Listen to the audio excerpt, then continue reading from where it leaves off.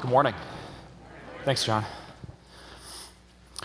Hi, I'm Devin. I'm one of the pastors here at High Point. Thank you to all of you for showing up at church today. Thanks also to, and maybe especially to those of you who don't normally worship here but may just be traveling, visiting family.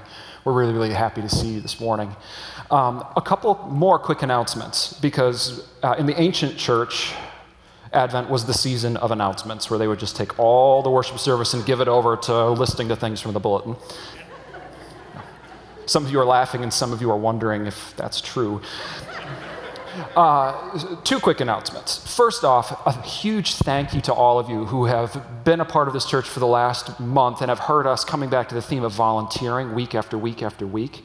At the end of the month, more than 40 of you stepped up to become a part of ministries where you weren't previously volunteering. Yeah.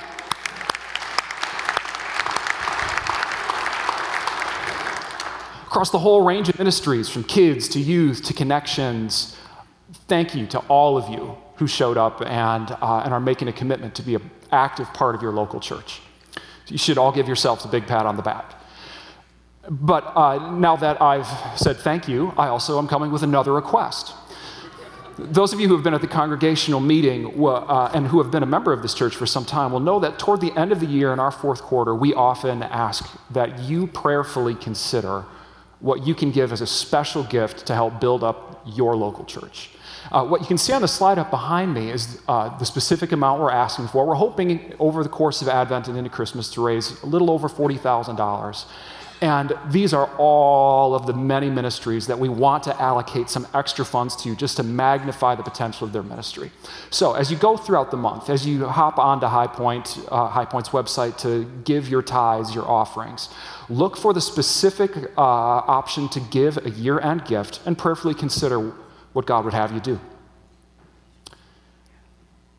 All right, and one final announcement. We had planned to do AMA today, but we're running a little bit long, and I am planning on being long-winded.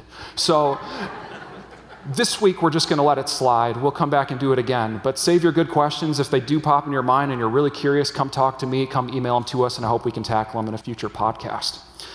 Now let's pray and invite the presence of God.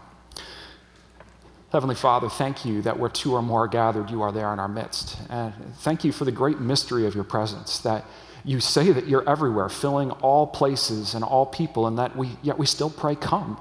We pray, come, Lord Jesus. We pray, come, Holy Spirit, and that both your presence and your coming are true at the same time.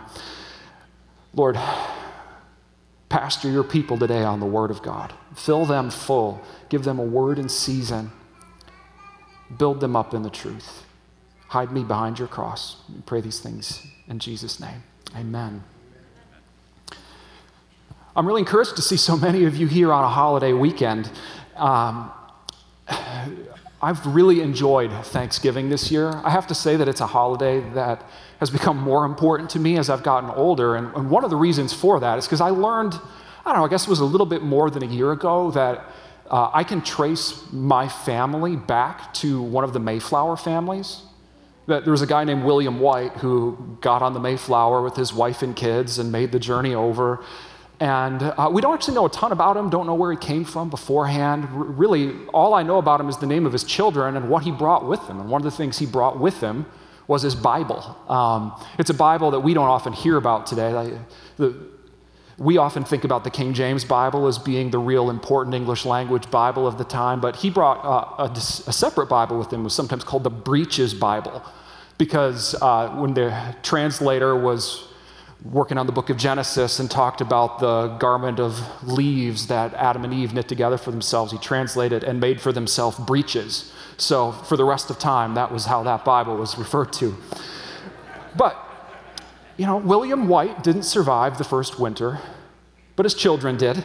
And when I think about him and when I think about his family, I have some mixed emotions because on the one hand, I'm kind of proud to be able to trace my family back that far in the history of the church. But on the other hand, when you look at his kids, some of them were real rabble-rousers. They were getting in trouble in the early colony. Nevertheless, complicated emotions. I'm still kind of thankful and fascinated. It's a holiday that's taken on new meaning for me in a way that it never felt that way when I was a kid. But you can tell an awful lot about a society, about a culture, about a nation based solely on its calendar. If 1,000 years from now, some archaeologists dig up an American calendar labeled with all the holidays and all the names of the week and the 12 months and the weeks divided into 7 days, and maybe they happen on a leap year calendar, and that totally throws them for a loop, they'd still be able to tell an awful lot about who we are, about what we value, about why we value it. I mean, because after all, what else is a calendar but a tool or a technology for making sense of our place in time and the way that we experience and order time, and how it tells us how we want to relate to each other and when. And if you were to look across just even very recent history, never mind ancient history, you'd see that no two calendars are alike. If you were in ancient Rome, at the time when the first Christians were starting to gather together, they had a 5-day week. Until very recently, most Southeast Asian countries observed a 10-day week. I mean, the sun and the moon more or less give us years and months, right? But weeks, I mean, the number of days in a week is all over the place based on human history and the civilizations that have emerged on the face of the earth. There's something arbitrary, but it's very revealing. It takes a collective decision to say, no, this is how we're going to divide our time. And it's that tendency, that human tendency to try to order, regulate, explain time that makes our calendar so revealing. If we're still a part of an agrarian society, we would think probably about our year mostly in terms of when we plant our crops and when we harvest our crops. I mean, today in America, we still have some vestiges in our calendar of the time when we were predominantly American society. It's why our school year is divided into semesters in the way that it is. But we've lost touch with the land, and now, in technologically advanced Western cultures, we tend to separate our time into work and play. Everybody's working for the weekend. And holidays are every bit as arbitrary and culture specific as the number of days in a week. When I was in Australia, I learned that most major sporting events are national holidays. It's true. I mean, like over there, their equivalent of the Kentucky Derby is a holiday. It's a bank holiday. Nobody does anything. Their equivalent of the Super Bowl, national holiday. Even though they're not still members of the British Empire, they are very happy to take a 4-day weekend and observe the Queen's birthday. But of course, they don't observe Thanksgiving. So I had to get together with the American expats in Australia to celebrate Thanksgiving. And we don't often think about it this way anymore, especially those of us who have worshiped in evangelical churches for most of our life. But the church also has its own distinctive calendar. It's an ancient calendar, and it tells us, who we are as a people and what we value and why. And the purpose of this calendar is directing all Christians to remember great Christian truths and to live their lives accordingly. Just like Israel's, their organized feast days, tabernacles and booths and Passover were all about remembering the work of God in the past, celebrating it, and moving forward in the present in memory of who God was and who Israel was as a people.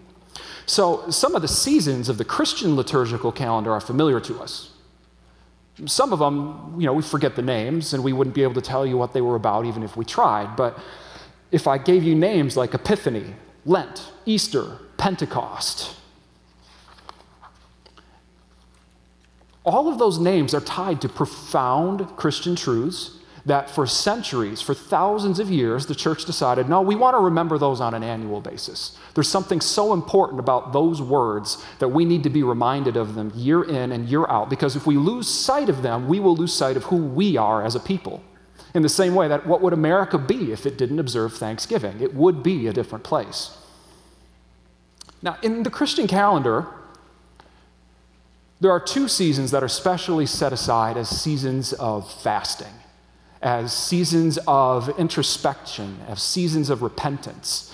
And you probably already know the first one. It's Lent, the 40 days leading up to Easter. But you may not realize that the second season, sort of the sister season to Lent, is Advent. Lent is about repentance and the memory of death.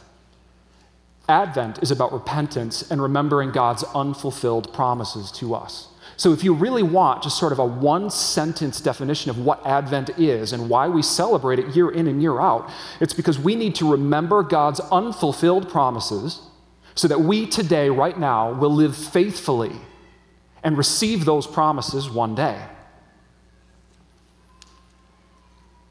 Christmas is about Christ coming, Emmanuel, God with us.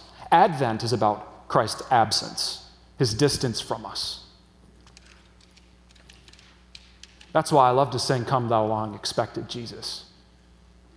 We could just play that one on repeat for the rest of the month, and I would be very happy. Now, I want to say that an unfulfilled promise, God's unfulfilled promises to us are not broken promises. Our lives are full of unfulfilled promises. An accepted offer on a house is a promise, but nobody's taken possession yet. Getting engaged is a promise of an eventual wedding, but nobody is Mr. and Mrs. So-and-so. A job offer is a promise of future employment and provision. And too many of us know from incredibly painful experiences how high our hopes get sometimes when we receive any one of those promises, and how crushing and devastating it can be when something goes wrong. There are many ways on both sides of a promise when things can go wrong and the original promise falls short. And this is why Advent is a time for reflecting on the faithfulness of God who keeps every promise. All God's promises are yes and amen in Christ Jesus. But it's also a time for us, it's necessary for us to examine ourselves and hold up our end of the bargain in a promise, because a promise isn't just one-sided, and a promise is especially not one-sided when you're in a covenant relationship with God. Think about the book of Hebrews.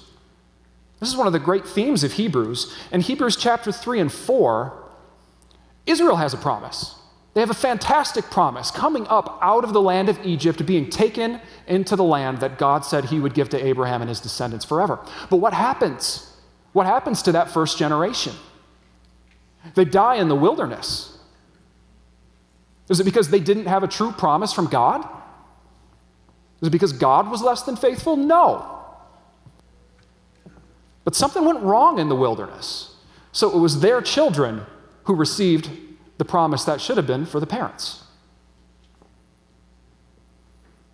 But at the same time, Hebrews also gives us a great example of someone who does receive his promise, and that's Abraham.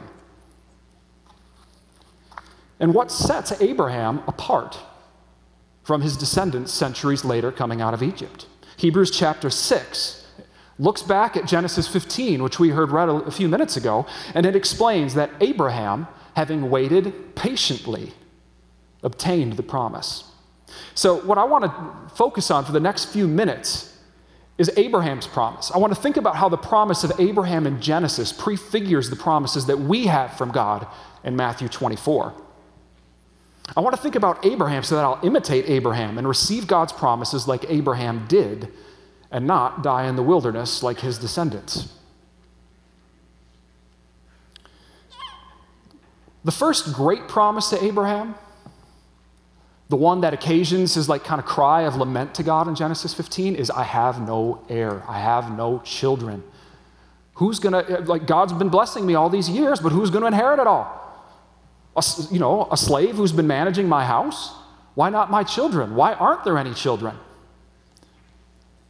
Now, those of us who are familiar with the rest of the story know that God kept the promise of descendants to Abraham.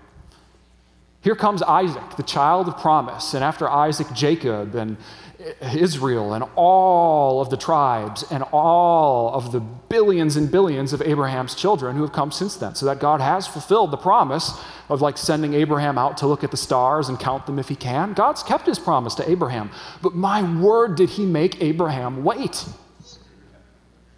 He made Abraham wait until he was 99. And when Paul thinks about the age of Abraham at the birth of Isaac, this is over in Romans 4 and 5 when he's thinking about Abraham, he says that God waited until Abraham and Sarah's physical bodies were dead. He doesn't mean that they were literally physically dead, but he means that their capacity to procreate, to produce children, dead, gone. couldn't do it naturally. And sometimes this is the way God chooses to do things. He gives us a promise, and then he, in his divine power, will fulfill the promise in such a way that the only possible explanation for how and why the promise of God has been fulfilled is that it was God's divine power and not up to Abraham and Sarah or up to you and me.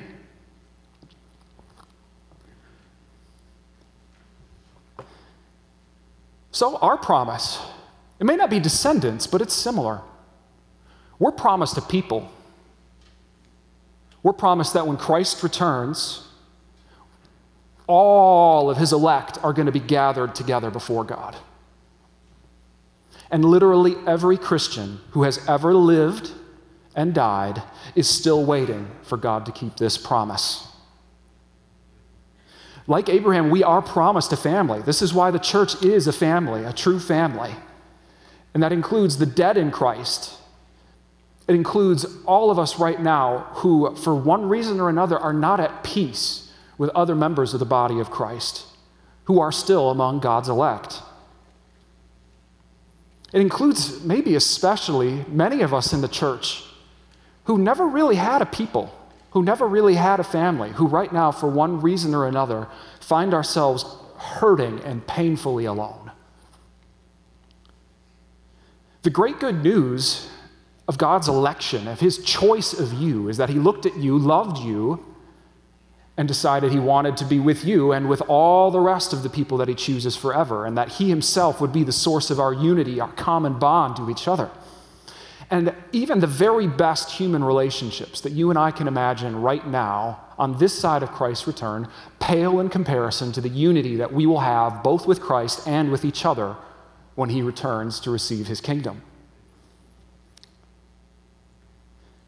So, the other part of the good news is that right now, if you are in Christ, we are members of the same body. And we can start to enjoy that kind of fellowship right now on this side of Jesus' return. We just have to remember that even at its best, it's only partial.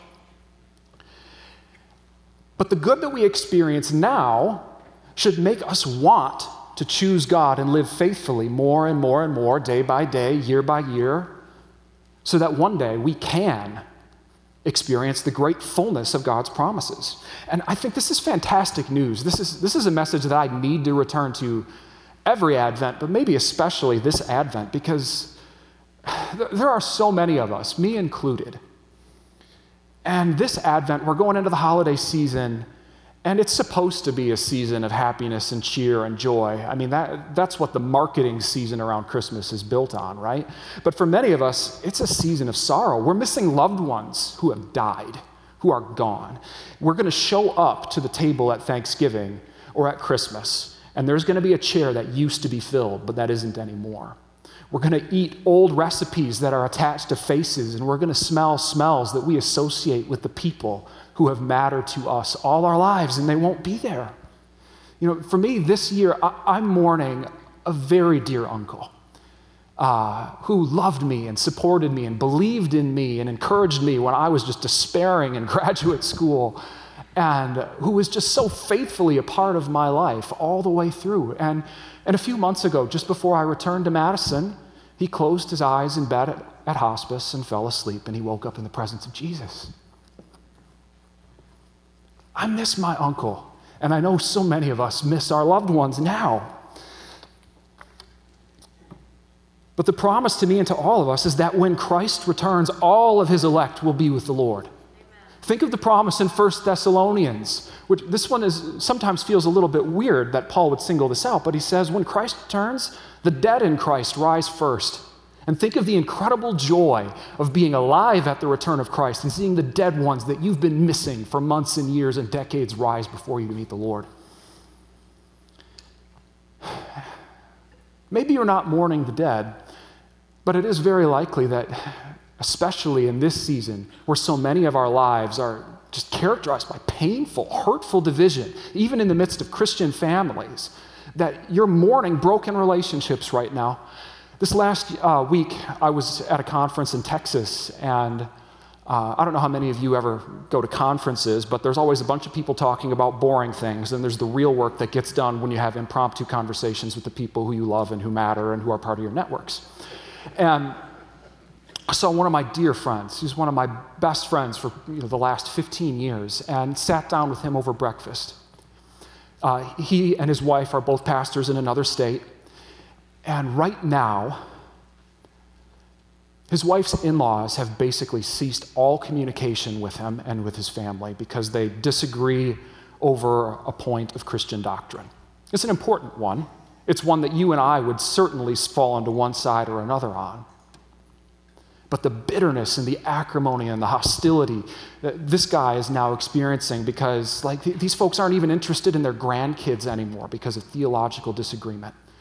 The promise of Advent, the unfulfilled promise of Advent, is that at the coming of Christ, my friend's family is knit back together in the Lord.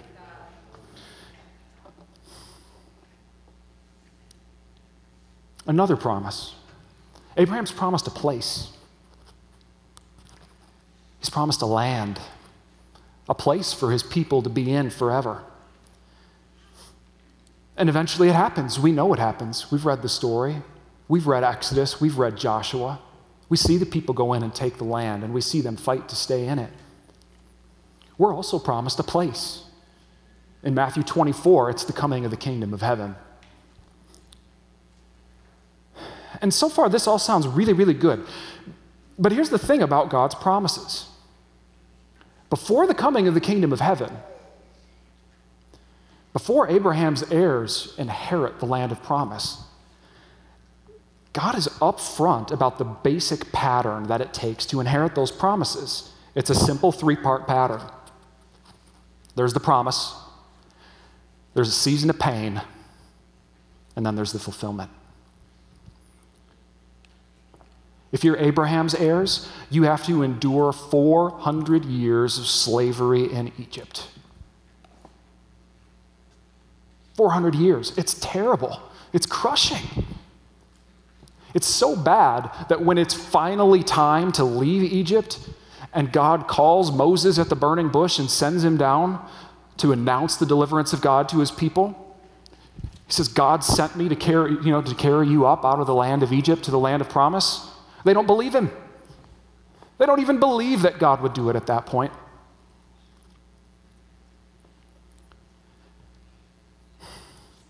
There's something about the pain of waiting for a promise that can become a really profound spiritual sticking point for God's people.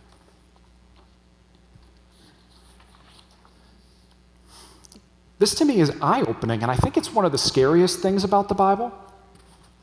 It's that even though God did keep his promise, how we respond to his promise can determine whether or not we inherit it.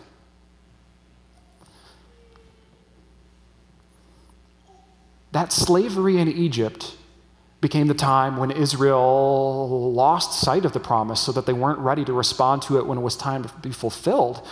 And even when they did come out, Moses goes up on the mountain to receive a great gift from God, the law for the people.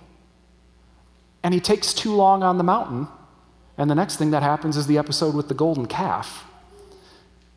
This tells me that when Hebrews focuses in on Abraham's patience as being the thing that sets him apart as someone who actually inherits the promises of God, the author of Hebrews is onto something, a promise.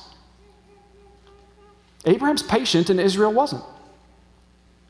Now, right now, the church is not enslaved in Egypt. But God makes it very clear that receiving the promise of the kingdom means that the church throughout the ages has to endure persecution. The church has to suffer if it wants to see his promises fulfilled. And God is totally clear that things are going to get so bad, the persecution will be so intense, that the people's love is going to grow cold. They're going to abandon the faith. And we can see that pattern repeating from the ancient church until the present day. It happens again and again and again and again. It happens with Judas. It happens in the 4th century. It happens under totalitarian regimes in the 20th and 21st century. Persecution can crush our love and our hope in God. I do want to say one thing just to be absolutely clear here. Our situation right now in the West, in America, is nothing like the experience of the church under like Nero's oppression in Rome, when Nero was literally killing Christians, dipping them in pitch, and using them as torches in his garden parties. Like Hebrews says, you have not yet resisted to the point of shedding blood. The church in America is not at the point of resisting to the point of shedding blood. But we do need to meditate on the testimony and the witness of the martyrs because they reveal something profoundly true about the relationship between Christ and his kingdom and the kingdom of the world. This is why Matthew 24 says that the world will mourn when Jesus returns. The world will mourn when Christ returns, because when Christ returns and establishes his kingdom, it means that the kingdom of the world is no more. It means overthrow. It means that the world falls in the same way that the land of promise fell to Abraham's descendants. And all of those nations that were there once upon a time get driven out before the inbreaking kingdom of God. And the world and the spiritual powers that energize the world today know it. They know that their time is short. They know that the coming of the kingdom means the end of theirs. And so they will persecute the people to whom God has promised the kingdom.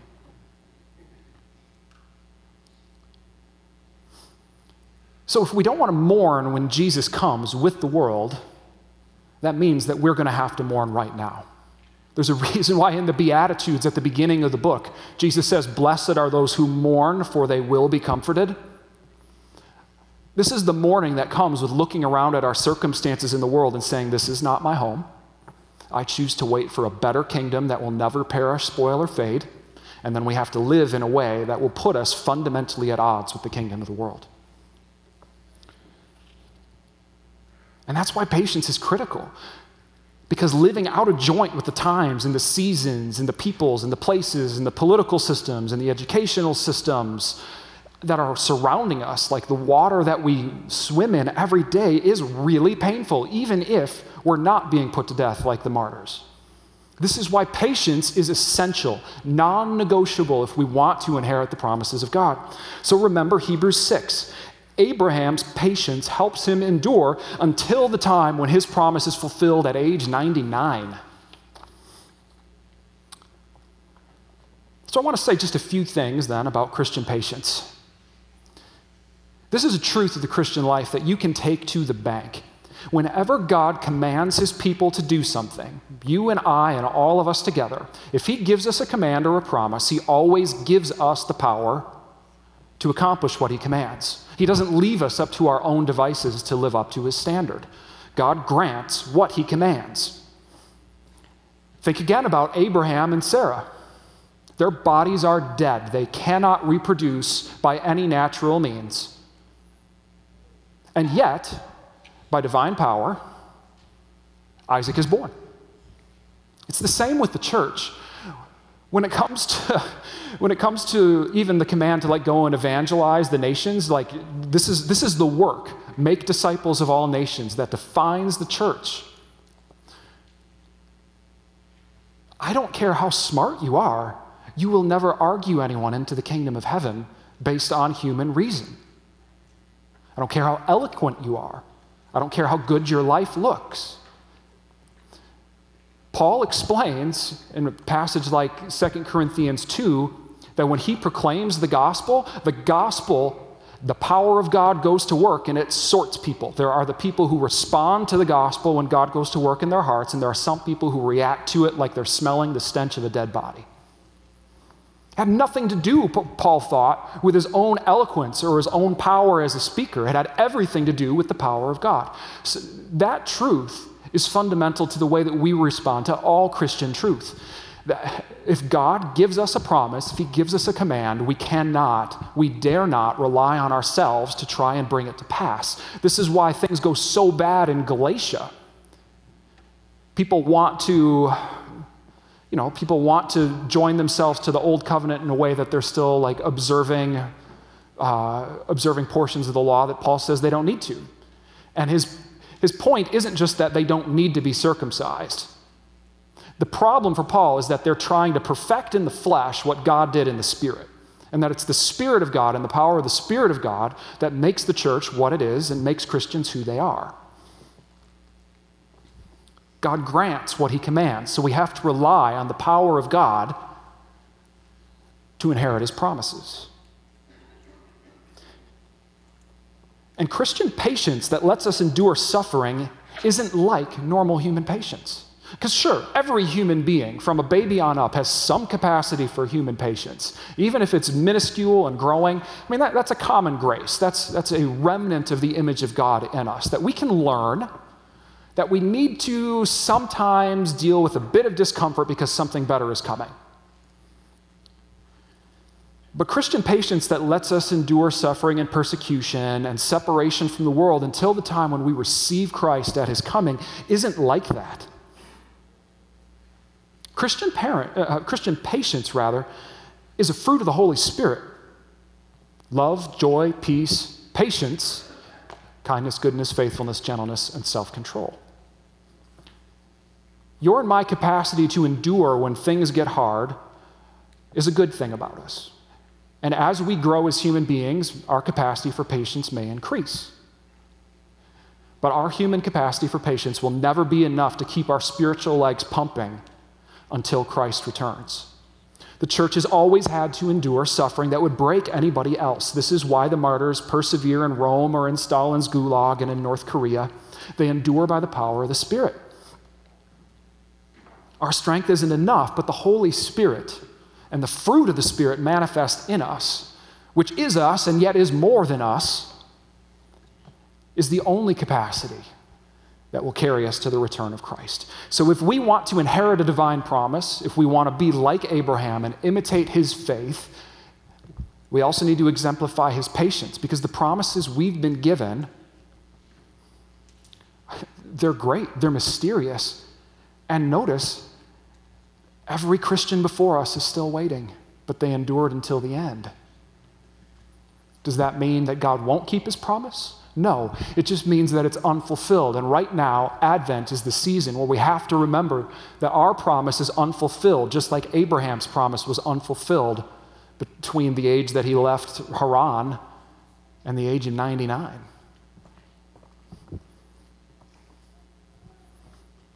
So how do we go about doing it? How do we go about seeking the Spirit, seeing the Spirit's power at work in us, manifesting the fruit of the Spirit?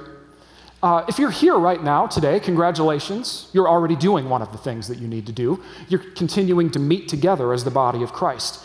If you looked at Ephesians 5:18, I'm just going to read 5:18 and 19. Paul says, "Do not get drunk on wine, which leads to debauchery. Instead, be filled with the Spirit, speaking to one another with psalms, hymns, and songs from the Spirit. Sing and make music from your heart to the Lord." So notice the close connection in Ephesians 5 between being filled with the Spirit and gathering for worship. We're not just speaking psalms to ourselves quietly, we're encouraging one another. And there's something about coming together as the body of Christ that naturally attracts the manifest presence of God in the midst of us, the presence of the Spirit. So one way to be filled with the Spirit and endure with spiritual patience is to not forsake meeting together. This is the pattern throughout the Bible. When you look at Acts consistently, in Acts, it's when they're all gathered together in one place that the Spirit of God falls. So here's a second practical way to go about bearing the fruit of the Spirit, especially patience. Ask for it. Ask for it.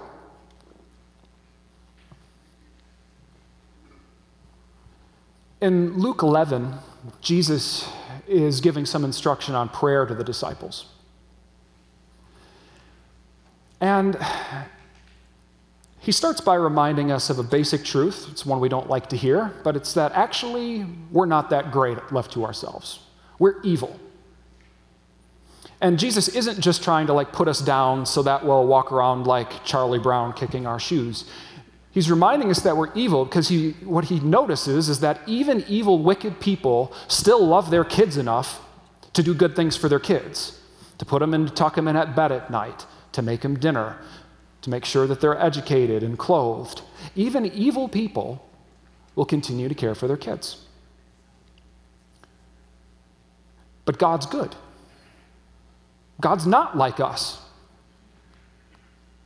And Jesus emphasizes that because he says, if you ask for the Holy Spirit, God will give it to you. Because if a wicked person would make sure that his kids had enough to eat, then your heavenly Father will absolutely make sure that you have the Holy Spirit when you ask. We need the Holy Spirit even more than we need physical food. But the context of that promise is also a little bit tough, because sandwiched in the middle there is this little parable where Jesus compares prayer to being like somebody who has need for food, running through a town in the middle of the night, all the stores are closed, all the doors are locked, and going to the house of someone who you know has what you need, but it's the middle of the night and they're asleep, and you're pounding on the door in the middle of the night. Pounding, pounding, pounding, because you need it. You need that food. It's in there, and you're saying, open up, help me, help me, help me. And the voice comes back and says, no, I'm in bed, my kids are asleep, come back in the morning. But the person who perseveres, the person who patiently perseveres, I'd say, keeps knocking, knocking, knocking, knocking, knocking, knocking, until the door opens, they get what they need, and they go back to their house. That's the experience of Christian prayer for the Holy Spirit. You need the Holy Spirit? Knock. And don't stop knocking, because you're confident that even though it feels like you're pounding on a locked door in the middle of the night that nobody is ever going to open, God is inside, and the God who's inside is good, is better than you. And in the same way that you would want to do good to the people around you, even though you're wicked, God wants that much more to give you the Holy Spirit. So if you need patience to endure until his coming, and patience is a fruit of the Spirit, then knock and ask for the Holy Spirit. Because the Spirit, when the Spirit comes, produces love, joy, peace, patience. So welcome to Advent, the time when we remember the unfulfilled promises and what it takes to live in them. We're going to look backwards over the next 3 more weeks to the way that God has been faithful in the past and to the way that his people haven't always been faithful in the past. So that when we look forward to our own promises that we must inherit, we will live as people of patient hope, faith, love that carries us until the return of Christ. I think because it's Advent, I go back to those early chapters of the Gospels, the Christmas stories, but especially like the Gospel of Luke leading up to the Christmas story. And I think about the promise to Mary when Gabriel comes. Gabriel comes and promises her a son, and he's going to be Messiah. He's going to be Emmanuel. And implicit in that promise is that this is going to hurt. You're going to be looked at as an unwed mother. You're going to have to flee your home down to Egypt. Look ahead, another chapter. The prophetess comes to Mary and says that even once Jesus is born, you know what it's going to mean? It's going to mean that a sword is going to pierce your own soul. And that on the way to receiving the promises of God, Mary says, behold the servant of the Lord, may it be to me according to your will, and then she endures. Thank God for all of us that Mary endured.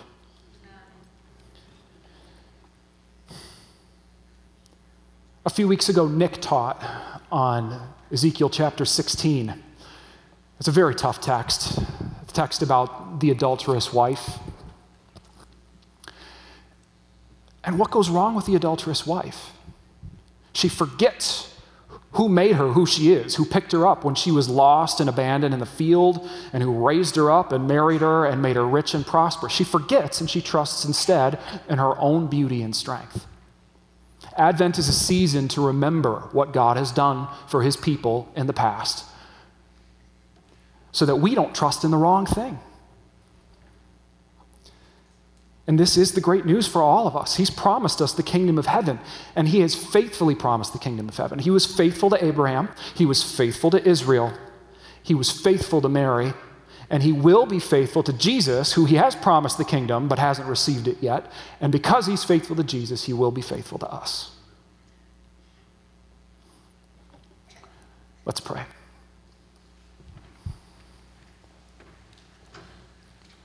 Heavenly Father, thank you for your goodness, your faithfulness to us and to all whom you have made. Thank you that you make the sun to rise and set on the righteous, on the unrighteous. Thank you that you send the rain and the snow when we need it. Thank you for meeting all our needs. But Lord, we do take a moment now to say that we have needs that haven't been met yet. And we say, come, Lord Jesus. We look forward to the day when we will be redeemed and united with Christ and with the whole body of Christ. And Lord, we refuse to set our hope on anything less. So now make us a people of your Spirit. When we gather together and worship and we sing, make us a people of your Spirit who will bear the fruit of the Spirit and will patiently endure. Pray all these things in Jesus' mighty name. Amen.